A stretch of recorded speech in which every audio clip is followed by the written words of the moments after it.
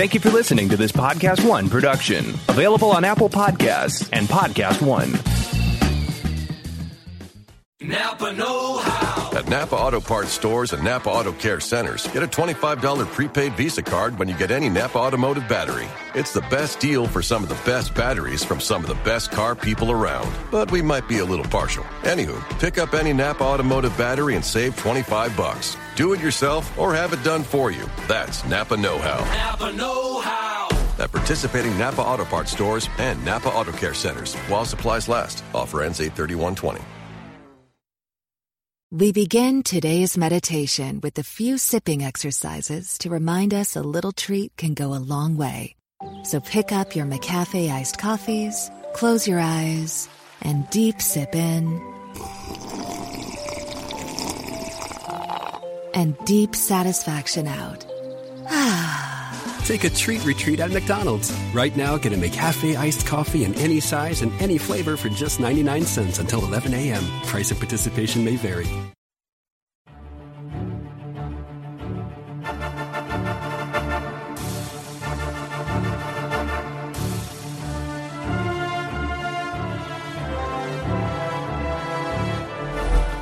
Hello and welcome to Collider Jedi Council. I'm Ken Knapsack and a new era begins. Before we dive into all of the Star Wars world, I want to welcome all of our longtime listeners, any new listeners, and we understand we're realistic. We acknowledge there's a long, wonderful history of Collider Jedi Council with a lot of names that have come and gone that you love for good reason, because we love them too.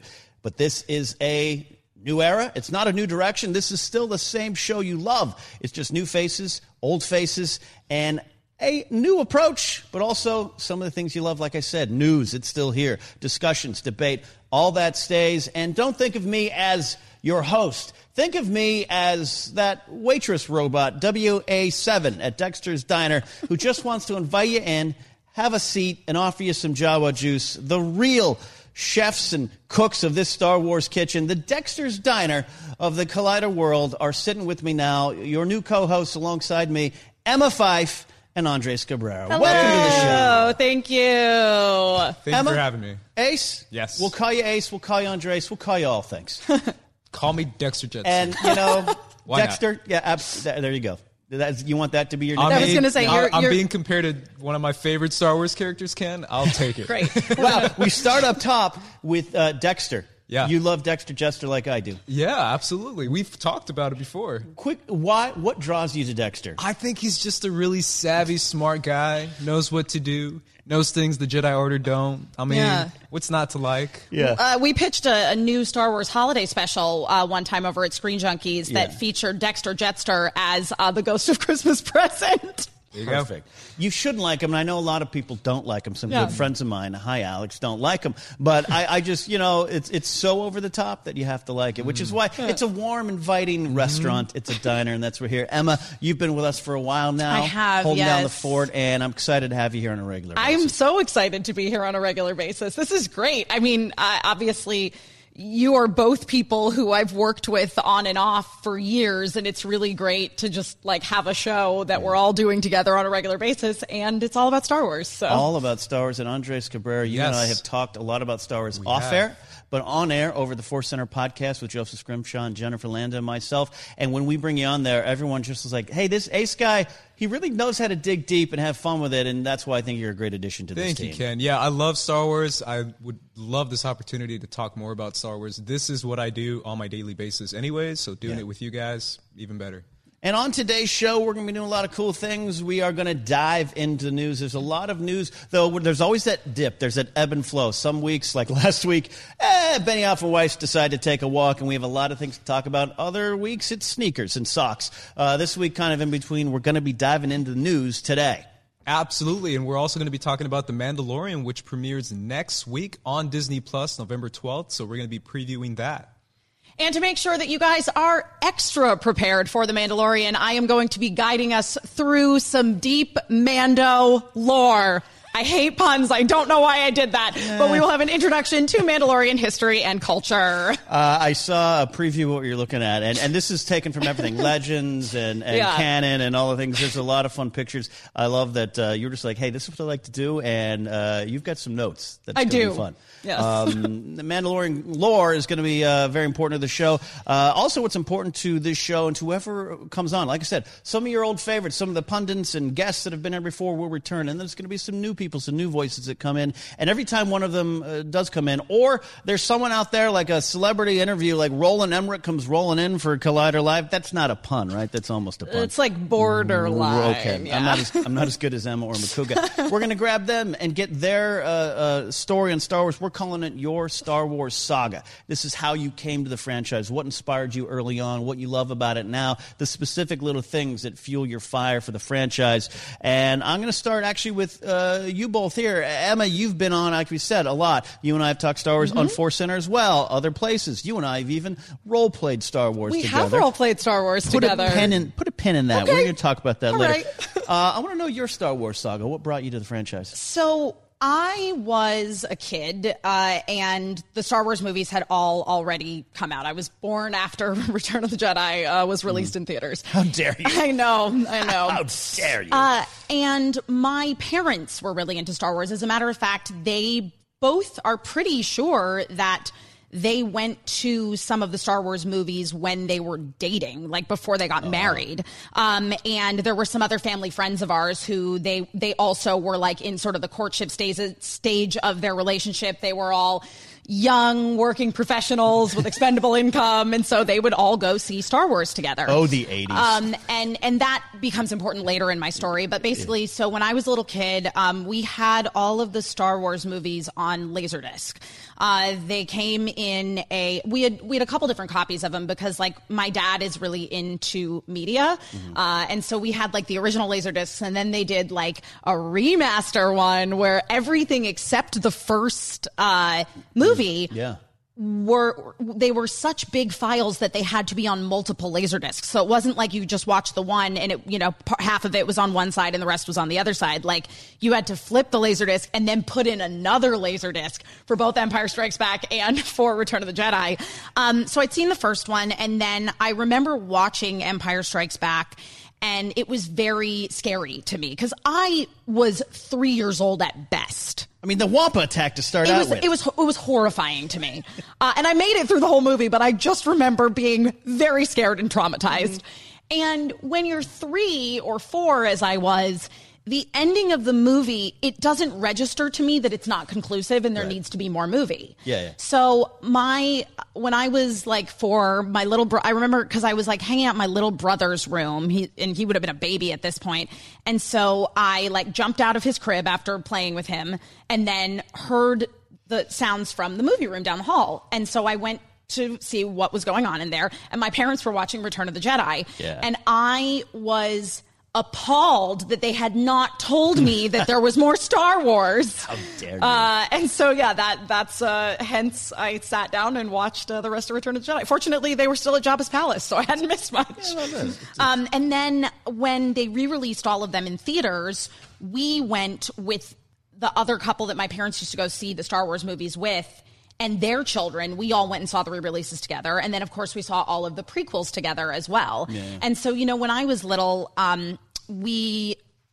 it was when the prequels came around that we got really into like collecting Star Wars action figures. And I got into learning more about sort of like the deep lore of Star Wars characters because, do you remember those action figures that they released for the prequels that came with those little like data chip. Yeah, that's the main line. Yeah, the main line. You put them on, you play a quote. Yeah, exactly. So I got really into like, I want to know more about these characters. And at that point, too, they started releasing a lot of sort of like visual compendiums. And we were really into coffee table books in my house. So that's a good choice. Yeah. And then I think that when I really started to feel like solidified in Star Wars fandom was when I played the original Knights of the Old Republic on Xbox. Yeah. Because I felt like now that I got to participate in Star Wars. Yeah. And that is what I really wanted. That's who I am. I am a creative fan. I am the kind of person that like wants to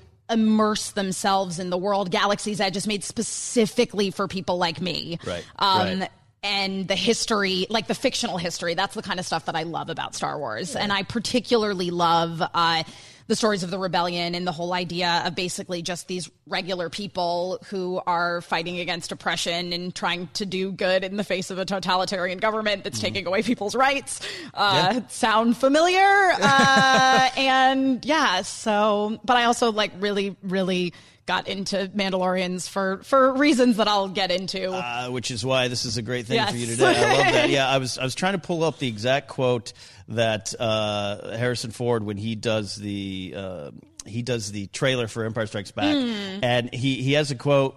First, there's a great quote that it talks about they'll cross trackless voids to unknown worlds, and the next one he really he says it's a galactic odyssey against oppression. This is in 1980. I was like, yeah, that's correct. That's the thesis statement of George Lucas in Star Wars right there. So fascinating. I love the immersion. I love how you love being surrounded by it, and that led to a lot of what you did on Pencils and Parsecs, and we were talking about that great Star Wars saga. And I love the different entry point. I'm fascinated with the different entry points into Star Wars for people. I had a conversation with someone at a live event. They're like, I never saw Star Wars until the Clone Wars cartoon. That's and it's amazing. Like, that's what's got to I love that. be. It's part of this ever expanding Star Wars lore, and your Star Wars saga, Andres, is equally as different and wonderful too. Absolutely, yeah. So my first introduction was the VHS re-release, I believe in 97. Yeah, that sounds about 97, I believe it was what it was, and that introduced me to obviously the traditional OG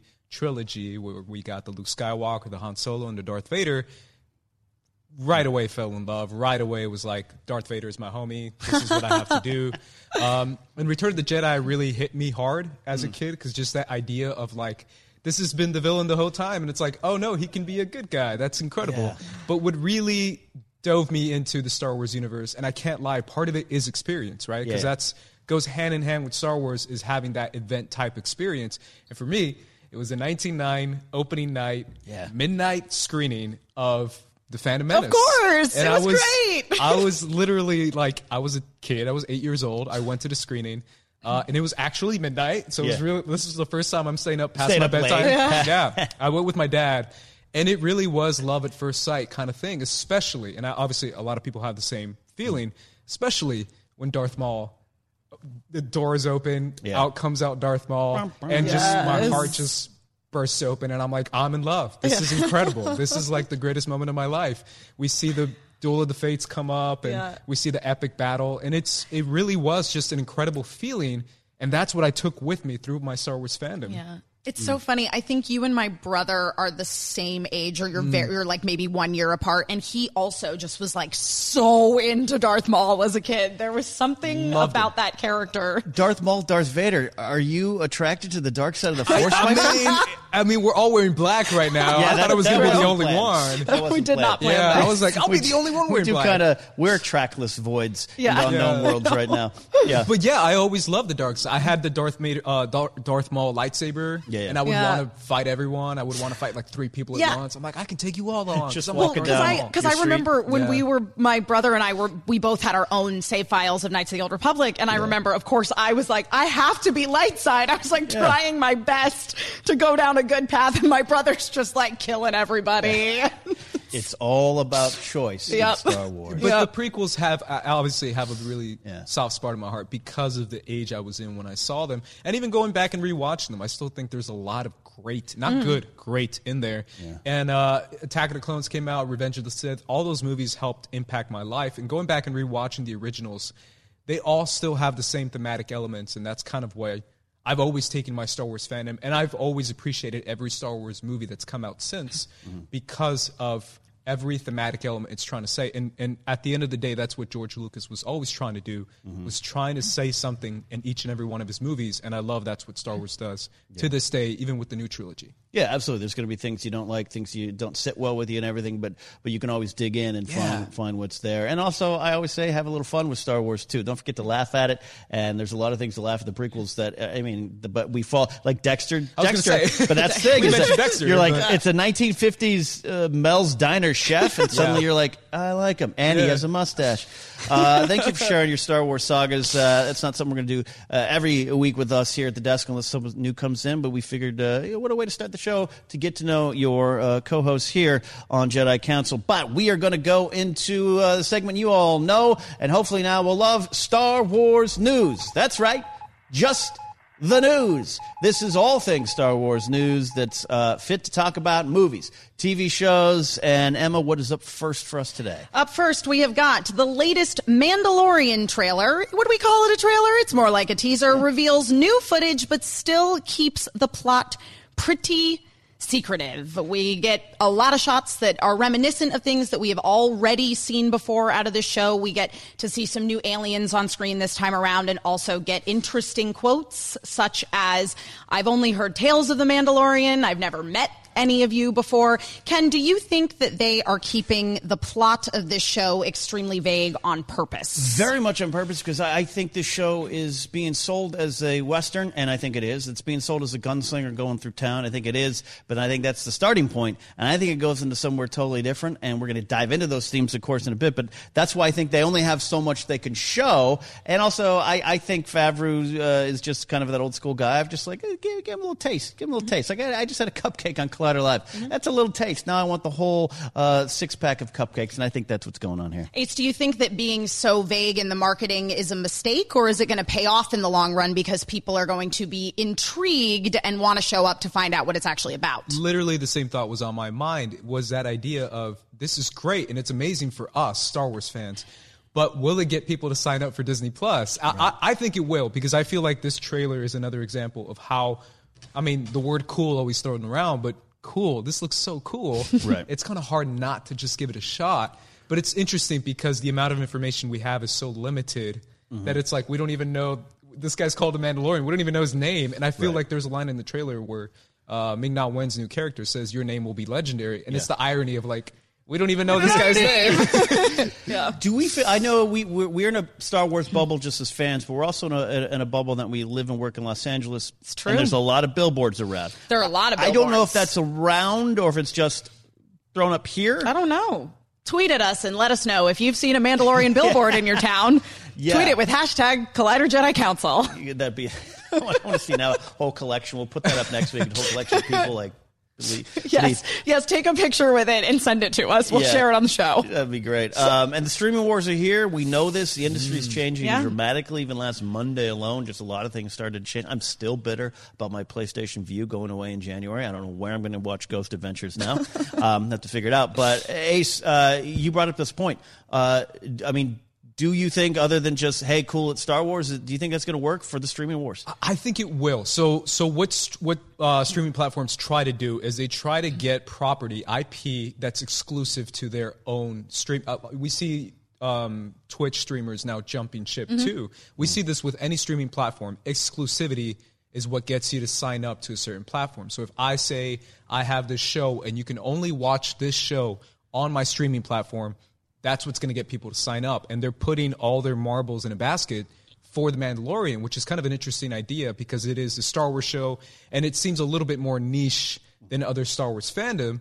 But there's already other streaming platforms who are doing this. But the thing about Disney Plus is that they're doing this not just with Star Wars. They're doing this with Marvel. They're doing this with the Obi-Wan show. Yeah. I guarantee Disney Plus will be a success regardless. But will The Mandalorian be the one to get everyone to jump in right away?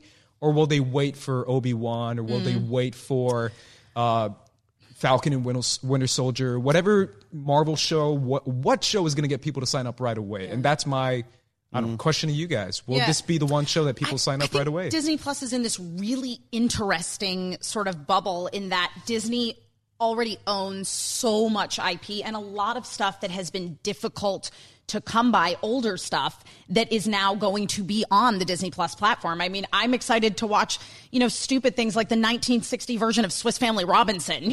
That's the thing is Disney has so much in that catalog that is launching along with the platform that I think you're going to have a big chunk of people sign up just for nostalgia. So they're almost in this really nice position of being able to create all of this new Star Wars content for Disney Plus because they're banking on the fact that people are going to sign up that actually have no interest in Star Wars at all.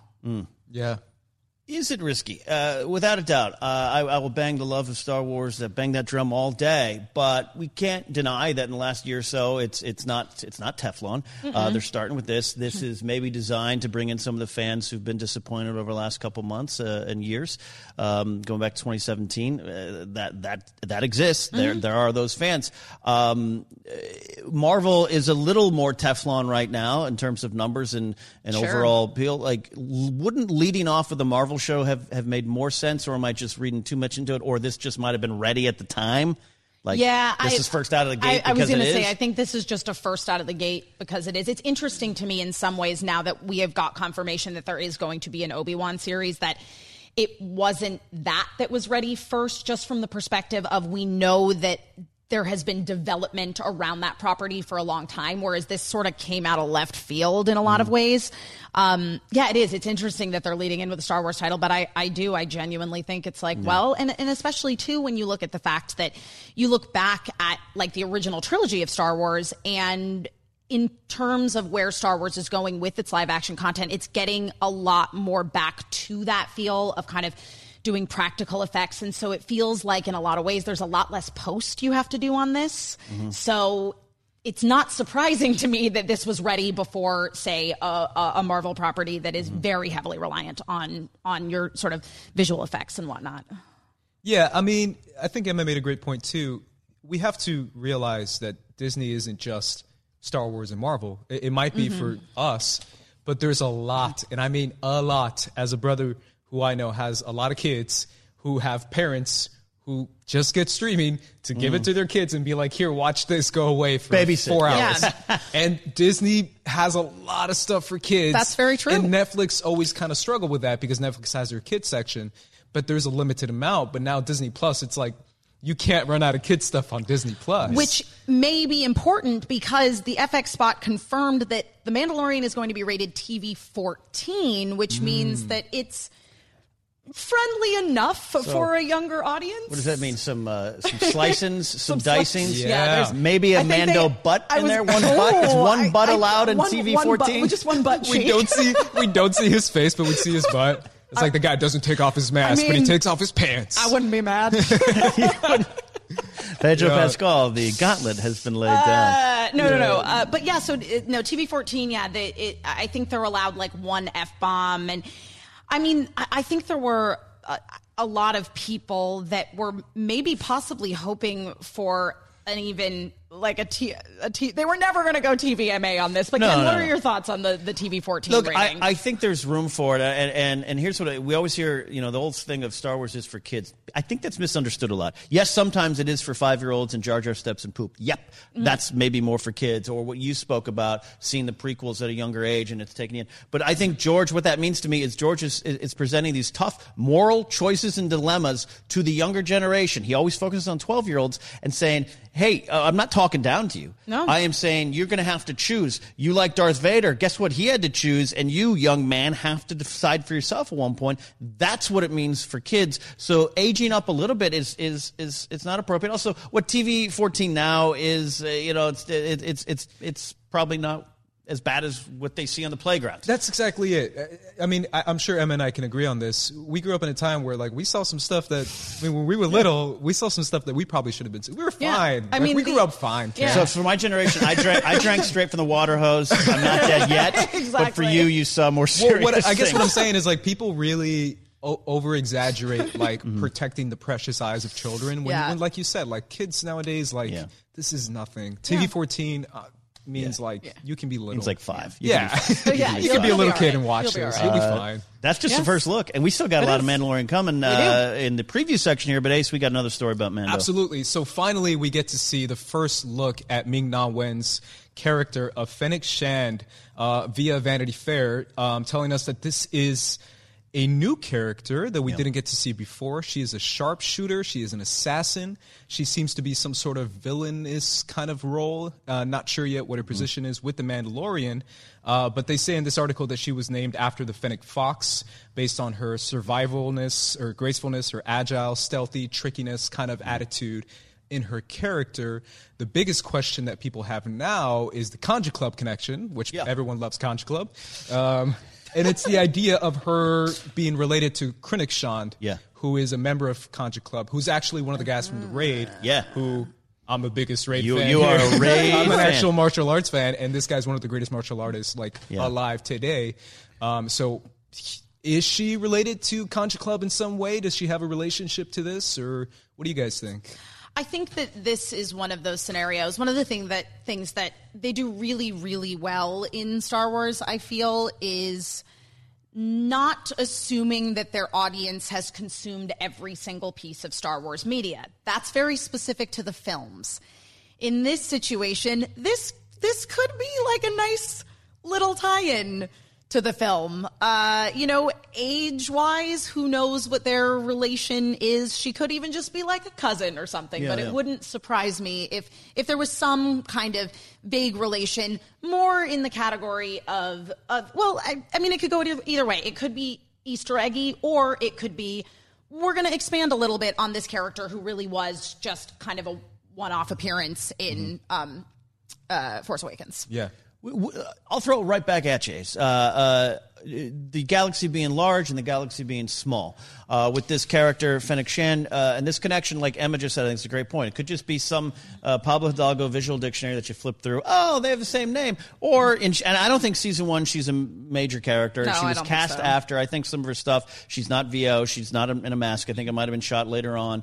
And I think they even kind of peg where she is coming in the show midway through or something like that. But season 2, 3, whatever, and she could grow into, maybe she's in charge of the Conja Club. Maybe she founds a. I was going to say, what if she found you interested in that? Are you guys interested in that? Or does it sometimes it's too small of a galaxy, they're all circled around? Sometimes the debate on either side, I can't follow. Yeah, I feel like I go either way. It's one of those things where as long as, it's something that they've addressed in terms of all of the discussion leading up to The Mandalorian, that we are going to see the beginnings of the First Order. It's very well established that by the time we get to Force Awakens, the First Order's been around for a while. That doesn't mean we're going to see the First Order form. It just means that we're going to see bits and pieces of how it came together. And I think that as long as it's treated in that way, and they're not hammering home haha, this is how Conja Club was founded, then I'm good with it. Yeah,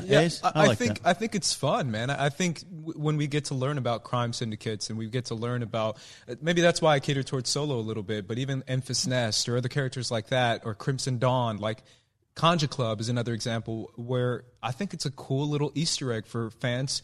It won't take layman fans who probably don't follow canon as much, out of the story. They're not going to be confused, and it gives us fans who do know a little bit of an Easter egg. So I think it's good on both sides. It doesn't take away from the story. So I say go for it. Yeah. What are you expecting from Ming-Na Wen? You're a fan of her work, obviously. Yes. So I happen to be. Shout out to Dorian Parks and I happen to be the biggest Agents of S.H.I.E.L.D. fan there is. I still think it's one of the best superhero shows on TV, probably ever. It's a great show. And her character in Agents of S.H.I.E.L.D. as Agent May is one of the best characters. She's so good in action scenes. She really sells action scenes so well, and that's actually hard to do. So I've been a fan of her for a long time. But what's great about the description of her character based on this article is that she's a sharpshooter. And I love the idea of having a crew, whether it's a bounty hunting crew, where each person has their own special abilities, special features. Yeah, it's like a D&D party, but with bounty hunters. I go back to one of my favorite animes of all time, Ghost in the Shell Standalone Complex. There's a character named Sato, who's the basically the sniper, the sniper shooter. And having a sniper in a crew that's determined to like hunt people down is the coolest thing ever. As someone who's seen a lot of animes that featured Sato doing something really cool, just the idea of her kind of being the one behind the scenes and being on the lookout and being the sharpshooter, the sniper, is already sounds like the coolest thing ever. So I'm super excited. She has some action chops, like you said, which is something She's so good. Favreau, I believe Favreau said when her casting was announced recently, like, we take full advantage of all her skills. Her skill set isn't just acting; it's action acting, which she is. And she's real good at it. She's good. Yes. Good. Getting some fights. Maybe she takes on Mandalorian. Maybe she does. Yeah. She's false and tricksy, though. Yeah. False. I love a good morally gray character. Absolutely. We're going to dive in more of that when we look at the Mandalorian in a bit. We'll close out the news segment here with a couple bits about Carrie Fisher. We know our general, our princess, will be featured in The Rise of Skywalker with some new technology, a new way of doing it, taking old footage, reworking it, reverse engineering, as her brother Todd Fisher said. And there was an article that came out, I'm reading from Yahoo, and he talked about how JJ is working from 8 minutes of footage, but come back to that there, and that if she had not passed, tragically we know December 27th, 2016, Episode 9 was going to feature her a lot more. In fact, he kind of indicates that she would have been kind of the last Jedi, and how people who always wanted to see Leia with a lightsaber might have finally got to see that. None of this is necessarily fact. It could be old scripts. Could have been Trevorrow's script for all we know. A lot did change, but it is, it's. We all know it's a tragic loss, but we're going to get something with this footage here. And then followed up with that, we'll put this all together. Billie Lourd, her daughter, who of course appears in Star Wars, the sequel saga trilogy as Lieutenant Connix, wrote an essay published in Time magazine, and it's great. It's kind of emotional, tear-inducing. And Billie Lourd came out at Star Wars Celebration 2017 in Orlando after they did a tribute to her mother, which was very moving. And she just spoke with such composure and grace. And just, she's transitioned into acting. I didn't realize Force Awakens was her first go at it, but she is a deep soul, much like her mother. And the two quotes we'll read here, then we'll talk a little bit here about Legacy of Leia and what we might be seeing in Rise of Skywalker. Billie Lourd writes, and I'm reading directly from Time magazine, "I realized then that Leia is more than just a character. She's a feeling. She is strength. She is grace. She is wit. She is femininity at its finest. She knows what she wants, and she gets it. She doesn't need anyone to defend her because she defends herself.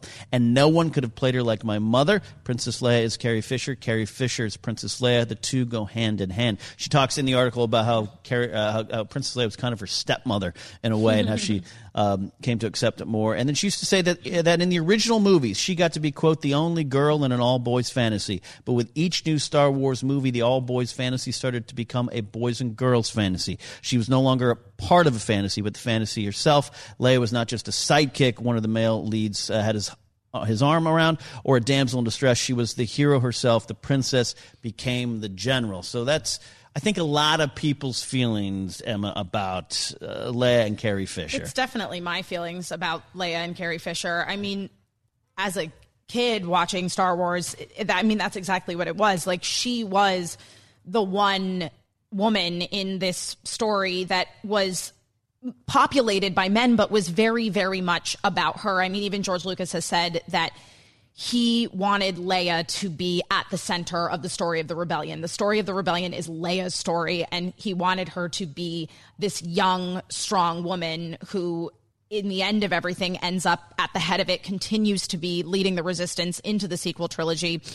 And it's so amazing that because we set the bar so, so high with Leia being Star Wars' first, lady hero, we've gotten so many amazing women characters following in her footsteps. And yet, even with that, for me, she has never been surpassed. Mm-hmm. And I adore, there are so many incredible women in Star Wars. Hera Syndulla in Star Wars Rebels is one of my absolute favorite Star Wars characters of all time. Ahsoka Tano has one of the most interesting and rich character arcs of anybody, and yet still I hold Leia above all of them. Well, yeah, I don't think a lot of people can disagree with that. Mm-hmm. Even people who've Rey or been exposed to new generations, Leia is the standard bearer. Yeah. Can you pinpoint at all why even just you feel that? Oh my gosh! watching the movies as a kid, you know, she comes in and she has this like long white dress on, and then like she immediately is just like trash talking into the garbage chute, flyboy. Exactly. And then, you know, when Luke shows up to rescue her, she's totally not impressed. And then she's the only one who can shoot any stormtroopers, you know? So I think it was because it came right out the gate of going, oh, this is a world where men and women are treated equally. And even though they've shown up to rescue her, no one's trying to stop her from taking charge of her own destiny. Yeah, absolutely. There is a little bit of a princess in distress for it's put there in New Hope a little bit of the time, but also with the marketing. Sure. But that quickly goes away. Goes away. Right so away. fast. Aren't you a little short for a stormtrooper? Yeah. It's like, all right, let's do this. Yep. Yeah. I mean, you could even say it's almost like a satire on that, where that's almost like he's taking that idea of princess in distress, princess, you know, save the princess in the castle kind of idea, and flips it on his head and turns it that she's actually saving Han and Luke by the end of that movie, or by the end of that scene in the movie. Yeah. Even rewatching the original trilogy, and you go back and rewatch it, I see a lot of film documentaries, and I follow George Lucas as far as film, what he's given to Hollywood, what he's given to film, how he's changed film culture in general, whether that be with digital, whether that be with CGI, with ILM. But this might be his greatest legacy, and that's giving us a female character that all her attributes were flipped on its head, and she's kind of the one who's the smart one, the quick one, the quick-witted one, the funny one, the one that's saving the day.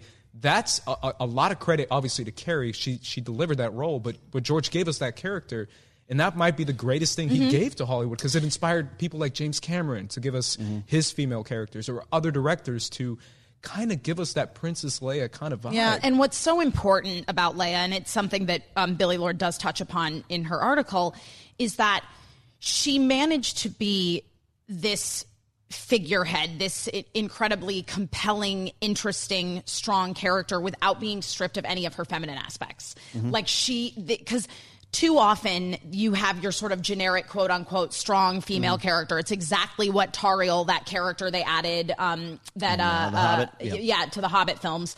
That was her issue. Like they're basically like, we need a girl in this movie, and so they just added that character. But she didn't have any like flaws, or it wasn't a fully developed character in the way that Leia was. I mean, Leia is, you know, she's still compassionate, and I think even more so we see like in some of the characters that have followed her, like especially with a character like Hera, like she is very much a leader. She's got her own opinions that are very strong, but she is still like nurturing and a woman, and that only adds to the character's strength and compellingness.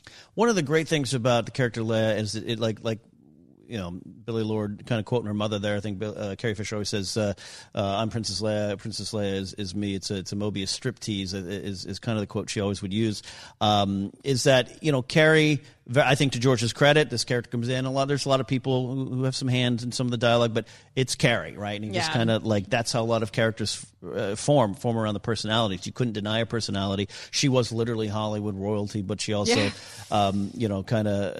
goes into her own direction. And that was what's always interesting. Carrie Fisher herself was flawed, and I got to see it up close when I hosted that panel that she was on in Wizard World Chicago in 2016, and how people want to ask questions not just about Star Wars, but about mental health, and how Carrie owned who she was and owned the flaws, but still had compassion for other people, and how that fueled Leia even in the sequel trilogy, where Leia and Han are separated. Leia has gone back to what she knows, the tragedy of what happened with her son. The only she can do is what she's always done. Alderaan's been destroyed. I'm going to put that here. I'm going to put the blanket around Luke, because we got to go. The rebellion's going. And even in canon now, the decision, I want to talk a little bit about this idea of Leia with the lightsaber. Yes. I would have loved seeing that too, but her use of the Force in Last Jedi, I love the moment. It sometimes doesn't look the best, I get that, but I love the moment. But in canon, the answer is she was going to be Luke's first student, and she started, but then she said, I can't serve the galaxy as well That's serving me. I got to serve the greater good, and governing is how it is. So there's flaws where we find this character. The eyes of Leia on Crate are the eyes of pain and loss in the face of trying to pursue all her, all the freedoms she wanted to fight for. So I just think that's part of this legacy too. Yeah, and it's that idea of J.J. Abrams kind of. I mean, obviously, like you said, we don't know the full extent of what could have been, which is too bad, and I don't want to focus on that. But still, the idea of making her the main character in The Rise of Skywalker is just so fascinating. Either way, I still feel like she's going to be the emotional anchor or the anchor in general. I already told all my friends by the first trailer, I'm going to cry my eyes out in The Rise of Skywalker, but with the addition of the stuff they're going to do with Princess Leia is going to be incredible. Yeah. Final note on this here, Todd Fisher says JJ's working with about 8 minutes of footage. Billy Lord goes in a little more detail in this essay. I don't have the exact quote up right now, but basically saying that there's like a lot of things they had, not necessarily putting a number on 8 minutes. I think the expectation should be she's not going to be in a lot of this, but it's going to have that emotional punch. Emma, you going to be okay with that? Yeah, I mean, I would rather that than them trying to manufacture something that is over-processed. or just cast the ghost of James Dean digitally in the movie. Yeah, right. So it's going to be you're ready for that powerful punch being packed. Yeah, I'm assuming literally it's going to open up and I'm already going to start crying. So it's going to be a mess. That is our look at Star Wars news. We already went in deep. Wow.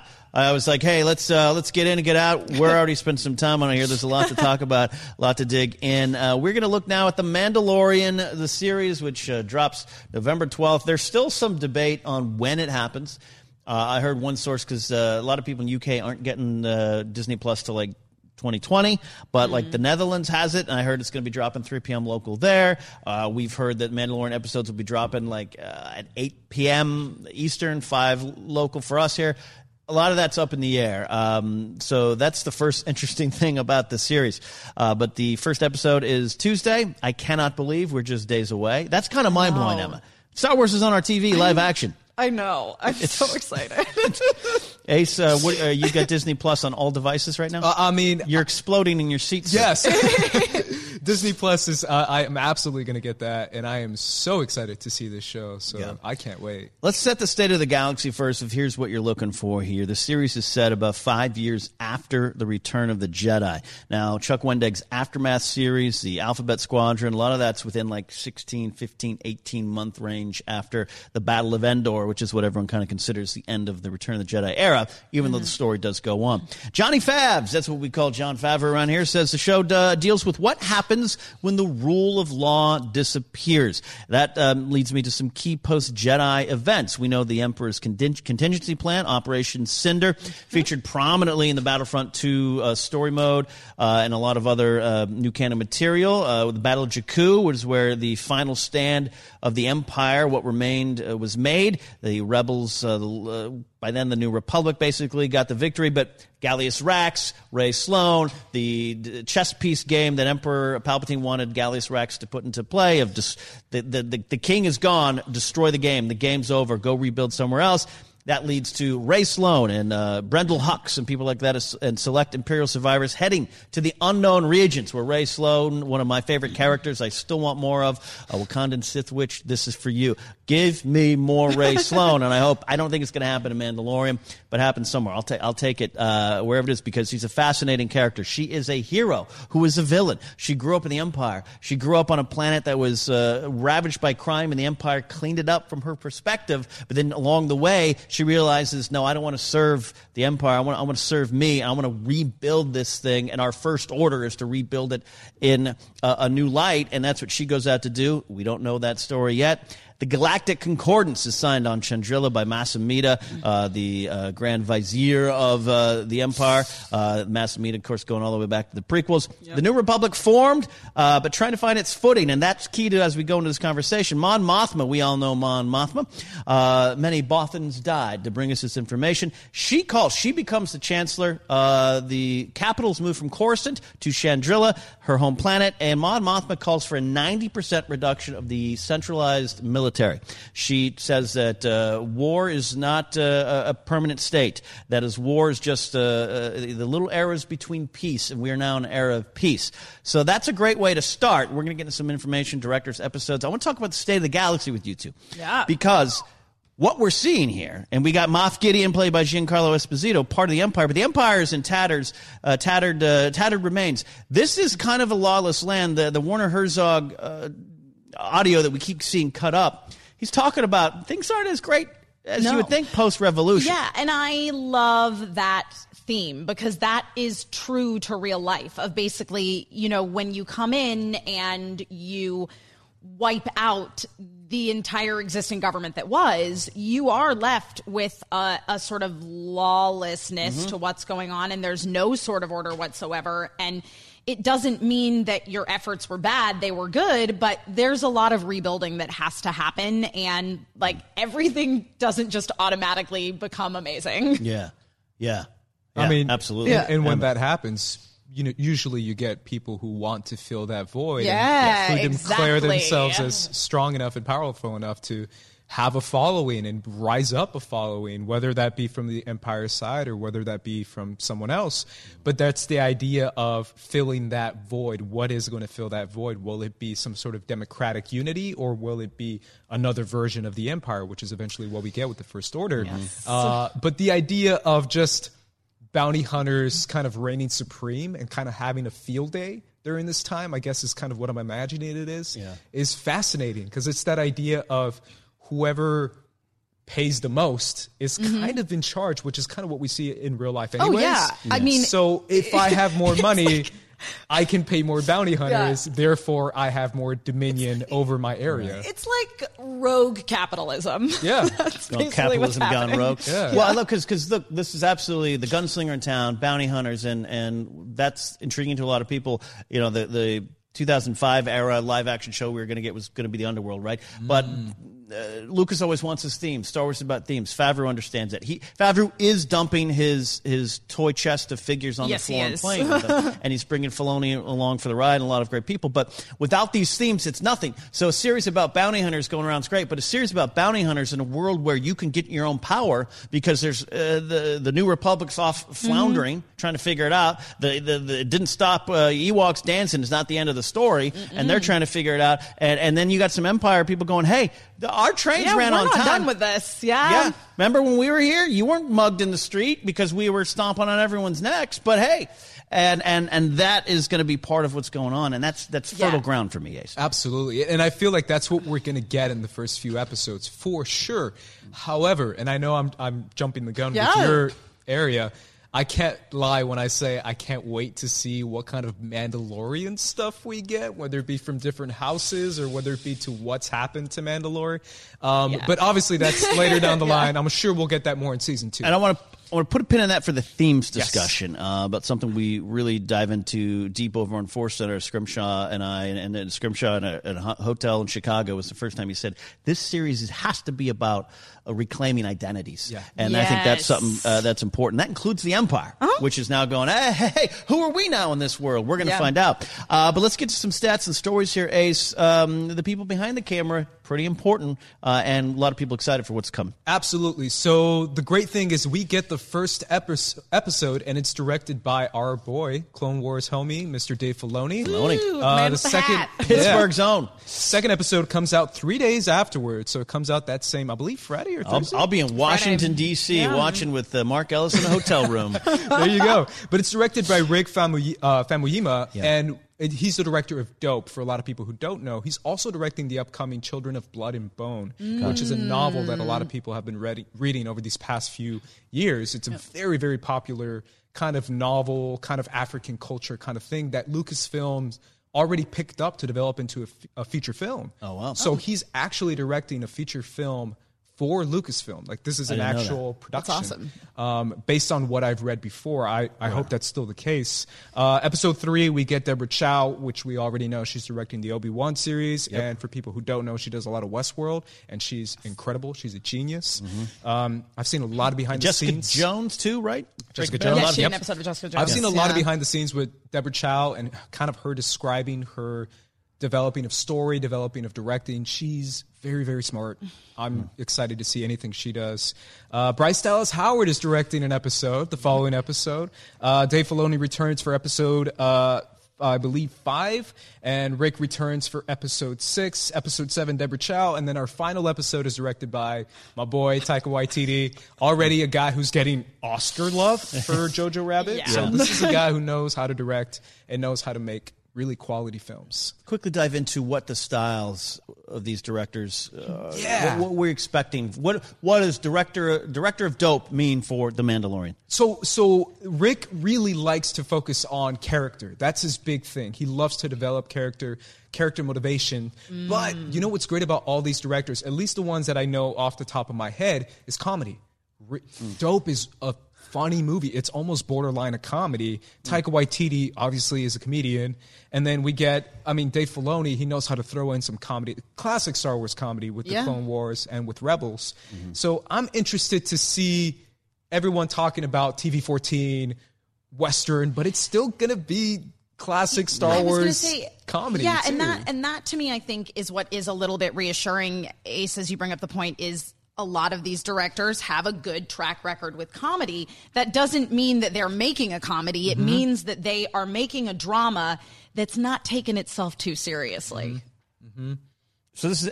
Oh, you're mad? No. Why are you mad? No, he's not mad. I'm interested. I love comedy in Star Wars. Yeah. And it's not all great. No. Attack of the Clones has some of my least favorite comedy in Star Wars.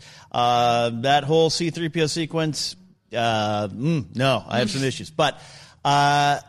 going to Last Jedi, remember, we were all geared up for a dark, gritty, brick, looper Star Wars. Yeah. And at one point, Rian Johnson put out a quote, and he was like, I've also got some comedy. I know a lot of people didn't like the comedy. I think it's used effectually, but it also is different. It's very different. It is different, Yeah. and I understand. I get the grading, especially the phone joke at the beginning. I think it's used to undercut the fascists at play, but we're hearing a lot about, and there's been... Ludwig Göransson talking about the music, talking about the gritty feel. Should we be prepared for some jokes that maybe might take you off your dark and gritty path a little bit? Ace is nodding. Emma, what do you think? From what I have seen so far from this show, because I saw about 10 minutes of an episode at Star Wars Celebration. You saw it as well. The Werner Herzog scene. Yeah, it feels more like the comedy is going to come in the form of what we expect from like classic OG Star Wars trilogy. It's not going to be character-based? Yes, very character-based, very like smooth one-liner kind of based. Mishap flying by the seat of your pants, getting by the skin of your teeth kind of stuff that just like funny moments naturally evolve out of. And I think, Ace, you brought up with like Rick Famuyiwa that like he is very character focused. And so I think that it's not going to be as jarring as, say, some of the comedic turns that Rian Johnson took with Last Jedi. Agreed. That is kind of what I wanted to say. I'm not trying to say this is going to be a comedy that's going to take you out of it. No, I think it's a good... Yeah. It's a good thing to bring up, especially Taika Waititi. And Taika Waititi's talked about, sorry, I'll let you finish, has talked about, hey, no, I understand there's some rules to play with Star Wars. This isn't going to be like, Thor Ragnarok with a shake weight joke. I don't mind, myself, but I don't want that in Star Wars. I don't mind. I love it. And I know a lot of people upset of, I don't know, not saying it wasn't a bad joke, but I'm just saying in Star Wars, that's specific plot. Pop culture humor, which again, a Yo Mama joke I understood didn't hit for a lot of people. Jarring's a great word. My biggest problem, I wish Luke didn't throw it over his hand. I wish he just tossed the lightsaber aside, and I get that. Sure, yes. I just bring it up to say, I'm coming from a place of ignorance on the movie Dope. I'll admit, and when you're like, oh, it's got some comedy. In fact, it's almost a straight comedy. It's almost a straight, yeah. Oh, and you got Taika, and Bryce Dallas Howard's a bit of a wild card. We don't know her style yet. I know she's got some short films, I believe, on her resume. Yeah. I'm not looking at Ron Howard to see, but she's got her own style, I'm sure. So that's where I'm just wondering. It is interesting then too to bring in, a voice like Deborah Chow, who's done mostly very serious drama. Very dark. Yeah. Well, what I like about her, just the resume itself, Breaking Bad or Jessica Jones, and what she's going to be doing with Kenobi, it is kind of that person, that character, standing by themselves, dark themes, dark tones, but a lot of it internal.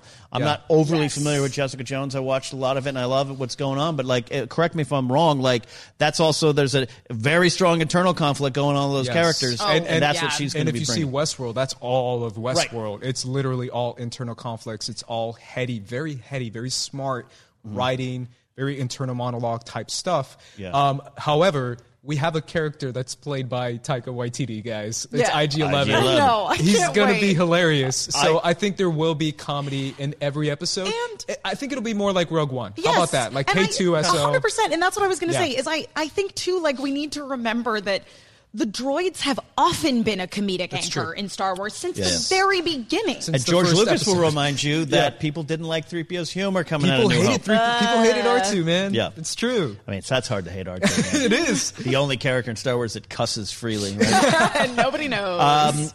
Filoni's a wild card. I think we'll save some of Filoni talk for sake of time, because I think we're all really interested in this move to live action. Yes. A lot of people love him. I love him. I love him. Space Whales and Meeber Gascon aside, I think he's hit a home run after home run in Star Wars.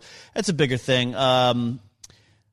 Any final thoughts on the directors? Ace and Emma will take us through the characters here. I'm incredibly excited. Again, like you said, Filoni is probably the one that I'm looking forward to the most, just because I haven't seen that live action form versus everyone else I've seen on here.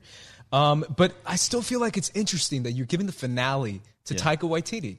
Like, what is this finale going to be? And the fact that he's bringing it home, but he's bringing it home with his own directing style, which I'm so excited for. And the Filoni stuff, we'll talk a little bit about it, because Adam, you got some pictures of Filoni, right? Yeah. Adam Smith in the booth, everybody. Yeah, you got Adam. The secret sauce to success here is Adam Smith in the booth. Filoni, what's interesting to me is the ties to George Lucas, him learning under George for so many years. Dave has a sense of the Force more than I think anyone has. Is the Force going to be present here? Oh, there he is with the Steelers. Dave's from Pittsburgh. Yeah. He and Makuga didn't hang out. He's a few years older than Makuga. And so's Ming-Na Wan's from Ming-Na Pittsburgh. Wen, Ming-Na. Sorry, I apologize. Pittsburgh as well, I think, is what I read the Bresnikan's article. So that's interesting with Filoni. The lore, the handling stories, the connections, but the connection with George Lucas, and that's why I think George Lucas is roaming around this project, and I think getting really surprisingly close to this project, is you got Dave saying, hey, Favs, we got the master. It's not just him taking a selfie, and that one of George trying to figure out a selfie is still one of the best shots of 2019. Yes. So any final thoughts on Filoni? You want to move on to the characters? I'm excited to see what Filoni brings to live action. That's all I'll say. It's not too far away. I'm rooting for him. So close. All right. So close. Emma, we got characters that we know so far. Indeed. Characters we know so far that are going to appear in The Mandalorian. First of all, of course, we have the eponymous Mandalorian, played by Pedro Pascal. It has been confirmed that he does have a real name. Whether or not that is going to be revealed at some point in the series, I don't know. But as far as the creative team goes, Oberyn Fett would be his name. Yep. Sure. It'll be some crazy name that we're going to be like, whoa, I know that name. Next up, we have got Cara Dune, played by Gina Carano. She is a former rebel shock trooper. Again, going to be exploring some themes there with the whole idea of when the war ends, what do the soldiers do? And she clearly is somebody that is not super comfortable with peace times. We have got Cooley. His voice is being provided by Mr. Nick Nolte. Nice. Nick Nolte in Star Wars. Greef Karga is being played by Carl Weathers. He seems to be sort of the bounty hunter boss of Pedro Pascal's Mandalorian and other bounty hunters, in theory. We have got Moff Gideon, played by Giancarlo Esposito. Again, we're dealing with, there are still remnants of the Empire around.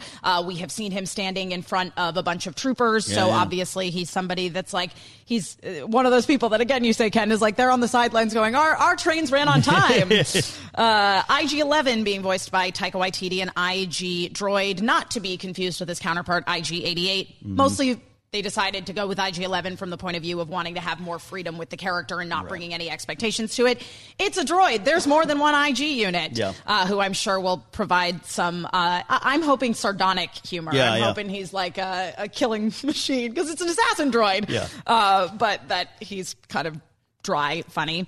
Omera being played by Julia Jones, Fennec Shand, Ming-Na Wen, who we spoke about before, and the client being played by Mr. Werner Herzog, who I just really want to say every Star Wars line that's ever existed in Werner Herzog's voice, because something about him saying, "Lower your blaster, please," is very, very entertaining to me. I think, yes, we see I'm trying to think of, like, is this footage that people have seen, or is this footage that I have seen, where Werner Herzog is having a conversation with the Mandalorian. He accepts a job from him at one point, and he offers to pay him in Beskar, which is the metal that Mandalorian armor is made out of. We talk about that here in a minute or two, right? I know, of these characters, Emma, which one? All of them, I think, we're without a doubt. We're looking forward to seeing what they bring. Anything jump off the page that you're looking forward to? Listen, Adam, I have got an image that is not part of my Mandalorian discussion. That's a comparison image that I would just like to bring to everybody's attention real quick here. Yeah, this is fascinating. I love this. In the newest, like, full trailer for The Mandalorian, the camera pans by this gal who's in the background who looks suspiciously like my character from the Star Wars RPG that I did, Pencils and Parsecs. So I want to know who this girl is. I want to know her story. She's probably literally like a background character in an episode. But my character in Pencils and Parsecs was Mandalorian. So really, what was your character's name again? Kilara Faye. See, yeah. I don't know. Could be. That'd be great. But no, I am super duper excited about IG-11. God, I love a good, like. You love a good sardonic droid. I love a good sardonic droid. I love a good murder droid. It's really what it boils down to. Shout out to Chopper from Star Wars Rebels and his incredibly high body count. Ace. I mean, you know where I'm going, Ken. There's one guy on here who Nick Nolte. Grew up with Nick Nolte. No, there's a character from Game of Thrones that happens to be one of my favorite characters of all time. And as soon as he came on, immediately became one of my favorite actors, and then quickly went into Hollywood and came in a couple movies. But I really do feel like Pedro Pascal is going to bring something so cool, so unique, so powerful to the character of the Mandalorian that people are going to be blown away. And I mean blown away because he's acting behind a suit of armor, which is really hard to do, considering that a lot of people refuse to do that. A lot of actors don't want to do that because it hides their acting ability, their face, whatever it may be.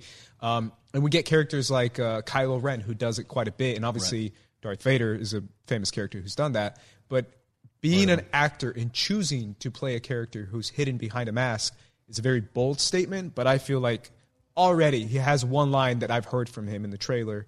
And already I'm just like, dude, this guy's the biggest badass in the galaxy. For some reason, I'm thinking of Edward Norton in Kingdom of Heaven when he plays the King of Jerusalem. The whole movie, you just don't see his face because he's got leprosy, and it's a powerful performance. Yeah. But I'm looking forward to already looking to season 2, season 1. Pedro Pascal getting more in, just having a chance to go into a second season. I'm a Game of Thrones guy, and I got one season with him to see him really just embody the character even more in season 2. But so you're going title character for good reason. It's good reason. There's a lot jump out for me. I do love the Nick Nolte, to finally hear his voice and to see Nick Nolte's eyes in a CG performance capture, whatever they did with his face. And I never heard of a Mandalorian. I know. I'm on board for that kind of stuff. Funny. Omera, Julia Jones is an interesting under the radar character because I think she's going to have a lot to do with not necessarily the plot, but everything, even the promotional shots. I'm telling you, there's something going on in the Mandalorian's heart and head, and I think we're going to see a lot of that. And I think she's the one, right, that's taken. Looks like she's going to take the helmet off. Yes, so that's maybe her. Yeah. Maybe she's like, your name is Ted Fett. Come on. I'm excited. Good old Teddy Fett. Giancarlo Esposito. I know a lot of people love his work. And look, I'm a kid of the 80s. Carl Weathers. Just running underground syndicates, getting a good soup on. This is what I'm looking forward to, and he's directing in season 2. It's a good cast. Gina Carano.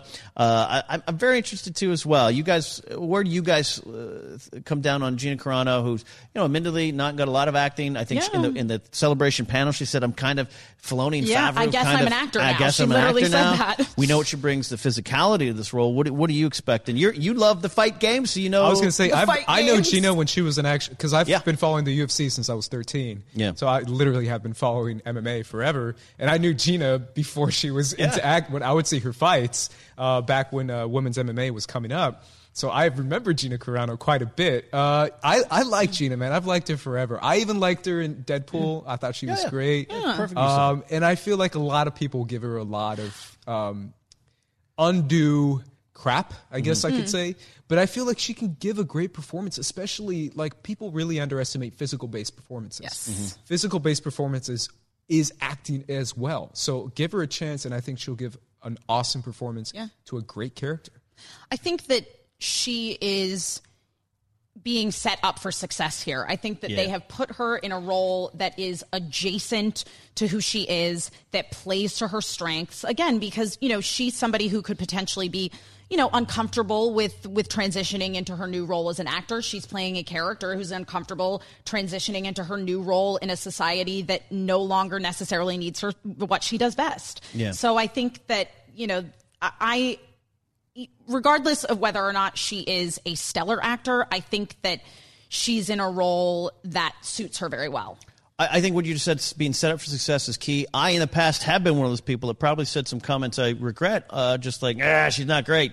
That's not fair to say of a creative person, but also what your point, Emma, is really important of set up for success. Yeah. Soderbergh brought her in. They ended up dubbing her audio, her dialogue, and Deadpool's a great use of her. But I think you can see from that panel at Celebration that she's very shy. She's very aware that, hey, I was a fighter first, and she's learning. And I think if you're surrounded the right people, and it seems like they are very protective and also, you know, pushing her out in the forefront. Yeah. I'm excited more than I was now at the beginning with her casting. I will admit that. I don't want to drop anything on the floor, but we don't want to get too lost in the weeds here and make this show 3 hours and Adam miss his lunch. Ludwig Göransson doing the music. I love his work. A producer of one of my favorite bands, Haim. He produced their first album, worked on that one.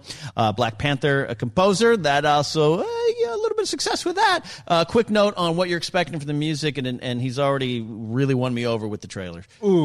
So I've known Ludwig for quite a bit. So I follow... Personally, they have brunch every Sunday. Yeah, I mean, you never know. No, I'm kidding. But yeah, so I follow hip-hop quite a bit. Mm-hmm. Hip-hop is something that hip-hop culture and all this kind of stuff. And when he first started producing for Childish Gambino, which is someone I've obviously known for quite a bit too, Cul-de-sac. He produced the mixtape Cul-de-sac, and then obviously he went up to produce Awaken My Love, Break the Internet, all this kind of stuff that hip-hop fans know and hip-hop fans love. He is a master musician, and I mean master musician. He composed one of my favorite film scores of all time with the new Creed. He did the new Creed score, which is incredible. Ludwig is one of the best composers in Hollywood right now. I'm convinced he's going to give us something spectacular in this show. I mean, he's an Oscar-winning composer at this point. Yeah. So give me Star Wars version of spaghetti Western themes. That's what I want. I'm here for it. Sign me up. There's a great article in LA Times right now on LATimes.com. I don't know where you're at with your free subscription reads. I don't know. I always hate when I click on a story and it's like, you must now sign up. But there's a great LA Times article where he talks about, he has a great understanding of what Star Wars music is and what he's doing in the epic feel, but also bringing his own style. I love what we've heard so far. Themes, conflicts, our expectations as we round out this. And also, we'll tease, we are doing a Mandalorian review show here. I will be on it. Emma Andres will be rotating in and out. Joseph Scrimshaw from Force Center, my feed with Joseph and I and Jennifer co-founded that. Joseph will be coming in for some of those as well. And some other people, Mark Riley, you will also see as well. Hey, Mark Riley! Hi, Mark! But stay tuned for when that actually will drop, because we're trying to figure out when we can record it, because there's no screeners right now. A lot of things kept under wraps, so we're going to watch it along with you and do a show.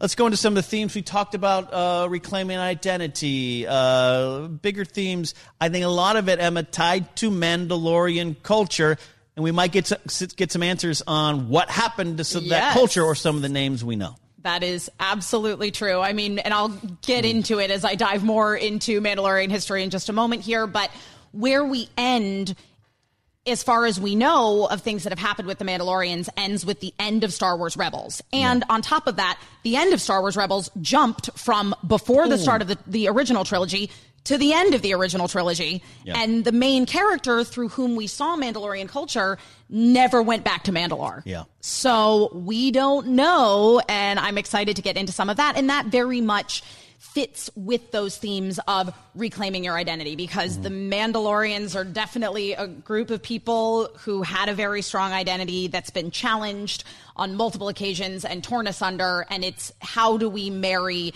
these like two sort of opposing factions of Mandalorian culture? I like that. Ace, I mean, themes, what do you want? Obviously, everyone's kind of focusing on the conception of the First Order, which a lot of people kind of feel like, oh, it's not really going to get into that.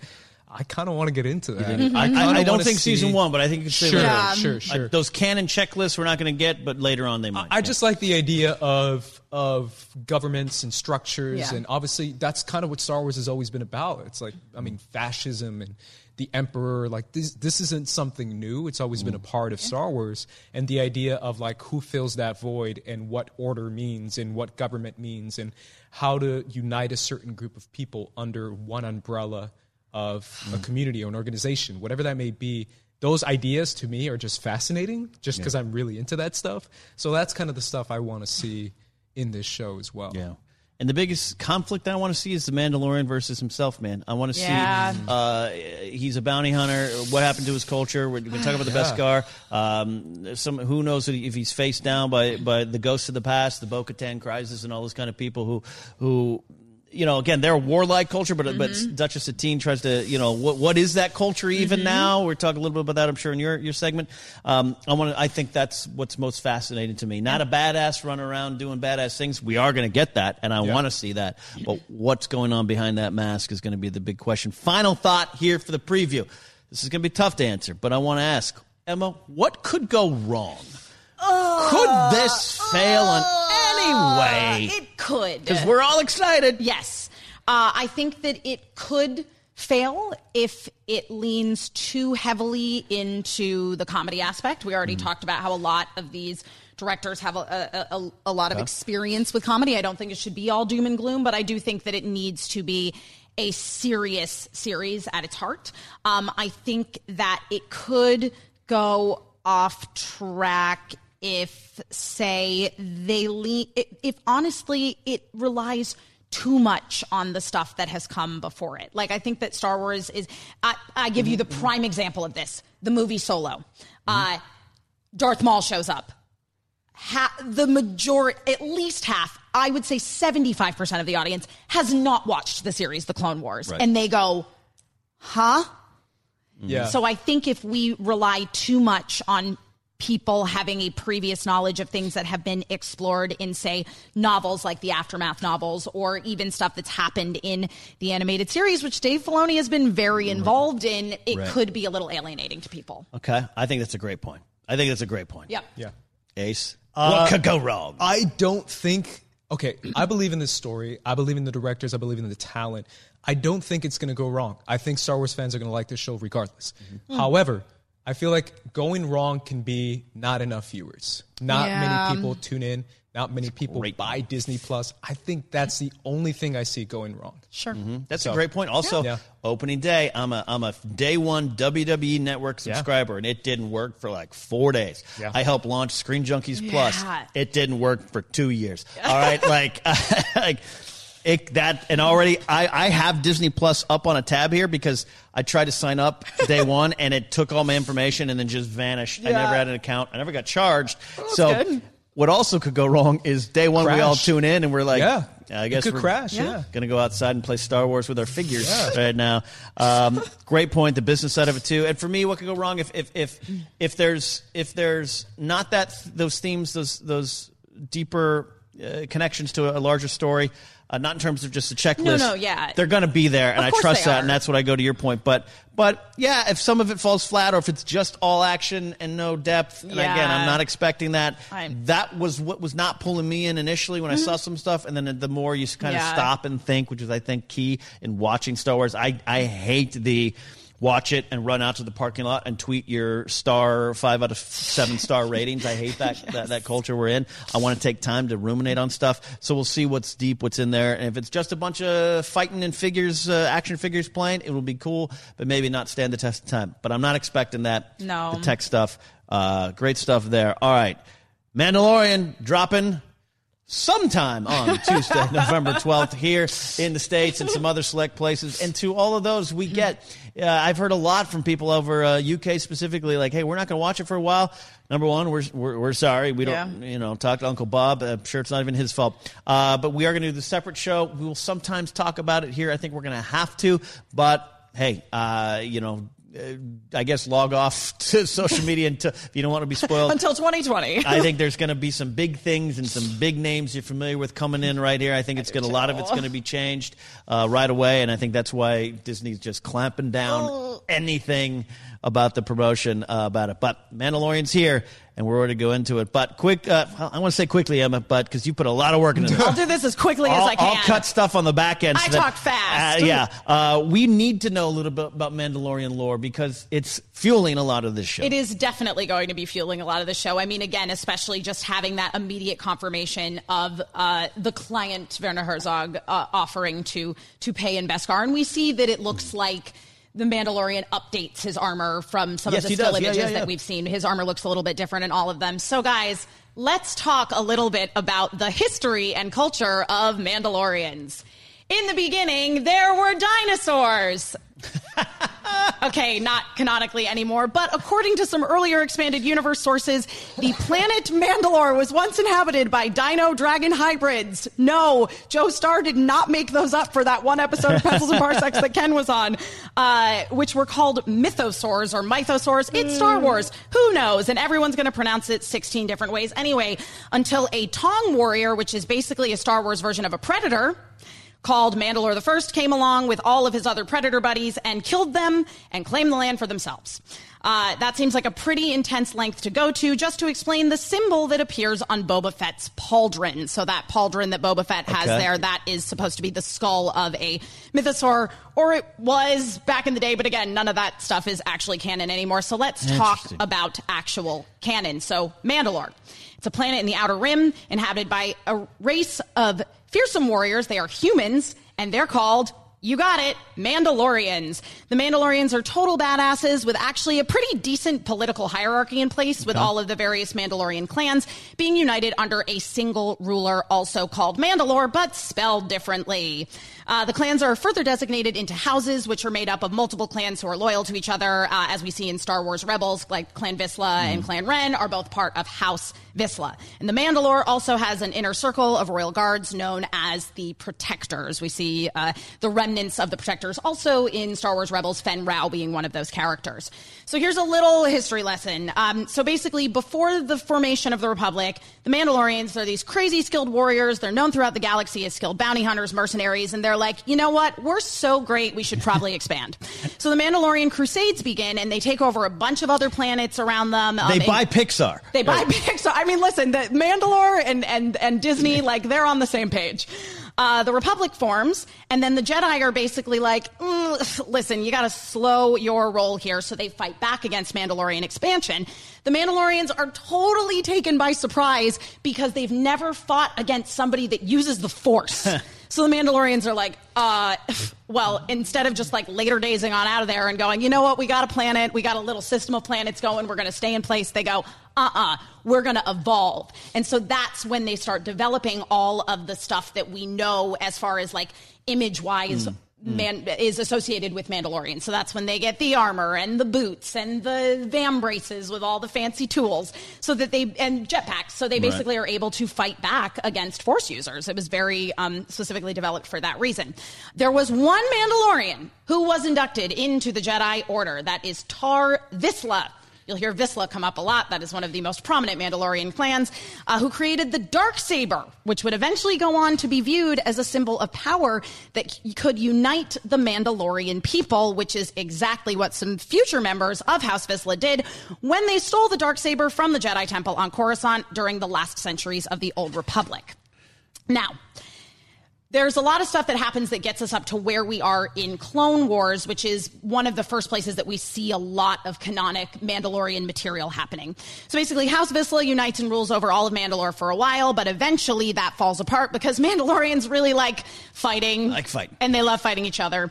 At this point, they basically devastate their entire planet. It's already been like partially destroyed from all the fighting that's been going on over the years, but they completely decimate it. It used to be this lovely, lush, rich green planet. At this point, it is just a sad desert that you cannot inhabit. But once again, the Mandalorians are very, very stubborn. So instead of going, well, you know what, we are, and some of them do go to like other planets. So like Clan Ren we see lives on Cronest, which is like a ice snow planet, which is nearby in the Mandalorian system. But they're like, we're not leaving Mandalore behind. We're going to build domed cities so we can keep living on our planet. So I guess there's like artificial oxygen in these domed cities.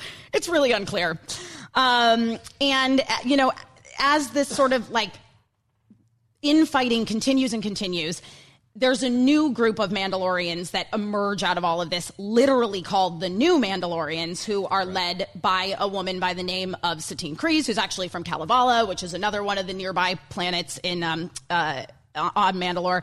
And she's like, yo, let's be peaceful people now. So somehow in the midst of this whole war, she and her like buddies emerge victorious. So obviously they're still skilled fighters. They're still Mandalorians. But once they kind of end this civil war, which effectively put an end to Mandalorian expansion and let the Jedi kind of subdue what was going on with them, she takes over. She's now Duchess Satine Kryze, and she's the ruler of Mandalore. And it's now a pacifist society that maintains diplomatic neutrality. They do not participate in the Republic Senate. They're like, we are just going to do our thing and live our lives. Please leave us alone.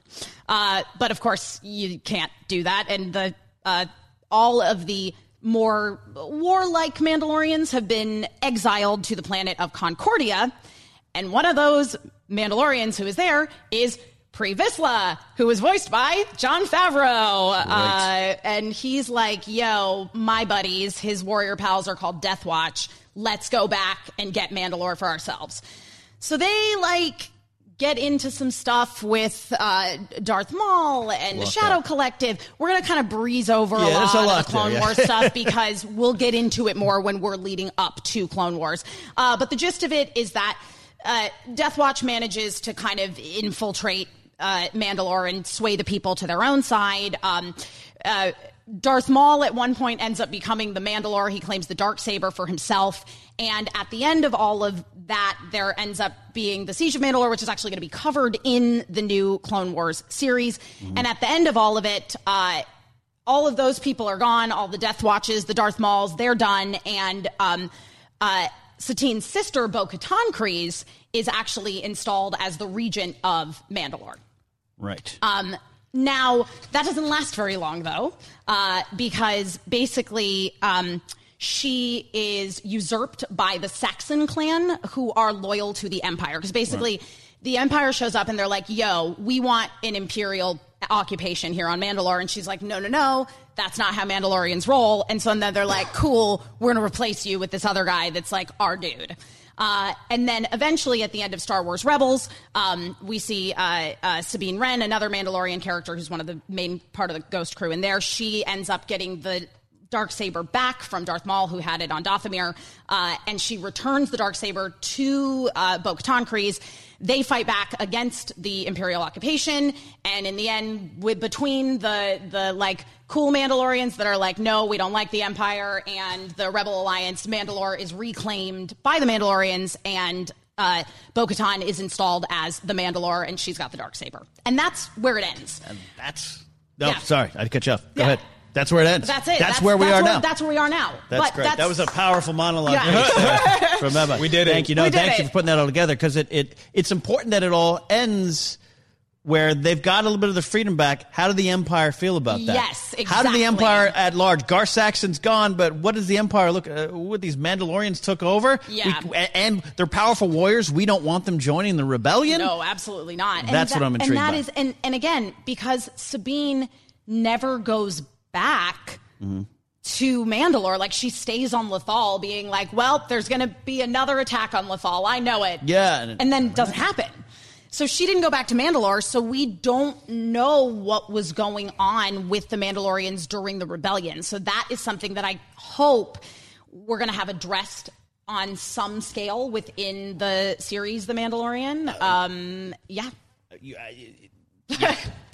I invoke his name a lot, Joseph Grimshaw. He's so insightful. That's why I love working at Force Center. He keeps pointing out that Werner Herzog's like, it's a shame what happened to your people. So what happened? We might get that answer. And Bo-Katan, I still believe is roam around the galaxy. Do you want to see the Darksaber in live action? Yes, of course I do. Yeah, come on. It's a dope lightsaber. It's dope. I would love to see that. I mean, can we see, like you just said, are we going to see a Bo-Katan? Are we going to see maybe even a Sabine Wren? What? I mean, no? It's not like Katie Sackhoff hasn't been on great television shows before. That's true. There you go. Never know.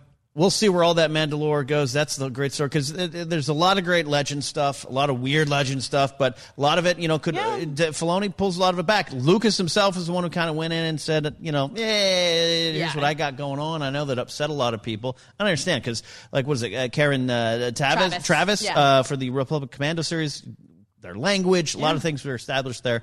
Doesn't mean it can't be pulled back. We could see dinosaurs roaming the TV screens for Mandalore here. Yeah, yep, that's what everybody. We are close to wrapping up here, but I do want to. We're going to have a lot of time on shows going forward to look into the books, the comics, games. Jedi Fallen Order coming out soon. In fact, Emma's got. I am. I'm repping BD1 today. Yeah. He's on my pin. I got him at Star Wars Celebration. The cutest little droid. And as this great logo behind us, this picture here, toys too. Toys are very important to Star Wars and something we'll be addressing even more here in fun ways and hopefully insightful ways coming down. I do want to address Resistance Reborn. It is out. A lot of people are looking at it. I've had a chance to read it. We've got the cover without the surprise character. I think a lot of people know who that character is, but there's a lot of great returns. Rebecca Roanhorse wrote this novel. It's one of the shorter new canon novels, and she packs so much story into it. Not going full spoiler review here, but it is a great summary of the last 4 years. Summary maybe is not the right word. It takes the last 4 years of new canon material, comics, books, video games, characters you love, Zay Versio, Shriv, Yendor. We got a lot of the characters from the Poe Dameron comic, Nora Wexley, Snap's mom, and of course the one a lot of people talking about, Wedge Antilles has been around. He's back, and there's some other surprises from the original trilogy. Some characters that pop up that make you go, no way, they're back. It's a fascinating story that does set up where we're going into Last Jedi, but doesn't give you all the answers. The Resistance needs to be reborn indeed, but we don't necessarily have the result of that yet. It's just laying groundwork for getting ships, getting help. Leia's very interested in leaders, not just fighters. She wants strategists, military minds, a lot of new kind of leadership to help her first to plan how they do it here. Rose is there, Finn's there, Poe's there, Rey's there, but you focus mostly on Poe and Leia in terms of those main characters, and then go into a lot of other characters. Rose and Rey, Finn's there as well, but it's not told from their story. There's some insight into Rey, her mindset, that's keeping in line with a lot of the new Star Wars canon released in the last few months. So it's a fascinating tale. We're going to dive into it a little bit more, but also just want to say books and comics, not forgotten here at Jedi Council. We're going to take some deep dives into those as well. Where were you guys right now, recent readings in all of new canon? Have you had a chance to, where are you at with the books? I think the last book that I had a chance to read, because I had a copy of it when I was like flying to Star Wars Celebration and nothing new to play on my Switch, was Master and Apprentice, which I loved. Yes, Master Apprentice is Claudia Gray's fourth, Loved. Claudia Gray, she can do no wrong. I'm trying to catch up on Resistance Reborn. I'm also catching up on the Vader comics. Oh, yes, the Vader comics are great. They're great. So that's kind of where I'm at. And I'm still playing Battlefront 2. So. As am I. The co-op mode's Updates. Great. What? Felucia. They got those little apartments you can live in on Felucia. I absolutely love it there. Just waiting for that Fallen Order. We are almost out of here. I think we should take one question, because we're still going to take your questions. That's never going away. You're part of our fan alliance. Emma, I'm going to give you the choice here of a question you want us to address here today. Okey-dokey. Here we go. I picked one out earlier. Yeah. Here it is. This comes from Mikey Nance at Nancer10. Hashtag Collider Jedi Council. If the rebellion would not have destroyed the first Death Star, do you think the Empire would still have made a second Death Star? Ooh, love those kind of what-if questions. Yeah. Andres, where do you go? I like the idea of, like, what's better than one planet destroyer? 2 planet destroyers. Yeah. We can get double the destruction. I don't know. I feel like, okay, this is me being a real nerd. I feel like that's too much of a push production-wise, too much of an investment. Yeah, they wouldn't have expended the resources on making a second one if they didn't have to. Repairs is one thing where you're like, we lost, our favorite car. Like, let's try and make a new car. But it's like, we don't have those resources available because that's too much money. Yeah. Let's just, use the one we have and call it a day. So I think 1 would have been fine. They would have said, okay. All right. Yeah. All right, Emma? I think that they are arrogant enough to have made a second one just to show off how horrible and powerful they were, to kind of just like show that they really mean business. They're going to make a second Death Star regardless. Can I counter and say, what if they made like a faux one? Like we have 3 more, and it's just BS. It's not real. I don't think it's just like a gift shop. Yeah. No, but just to almost amplify their fear in the galaxy. I know what you're saying, but I feel like that's more of like a rebel tactic of we're going to pretend like we have this thing to try to scare you, whereas the Empire is very literal. I like that idea. I do like the idea that much like, hey, I have my iPhone 8 or 9 or 11 now, and already they're designing iPhone 12 and 13s, and I think that they could have, it's a weird wrinkle in canon that George created for us. The first one took 20 years, thanks to Revenge of the Sith. We know they were starting it. Attack of the Clones, the plans are there, and then all of a sudden they got one like 3 years later. So they clearly have like a good production like assembly line in place. It's you got to learn. You took a long time, trial and error. Krennic messes up, whatever, and then they roll one out right away. I think there might have been one. I think they already were hedging their bets. Not that it was going to be destroyed, but like maybe one for each sector of the galaxy.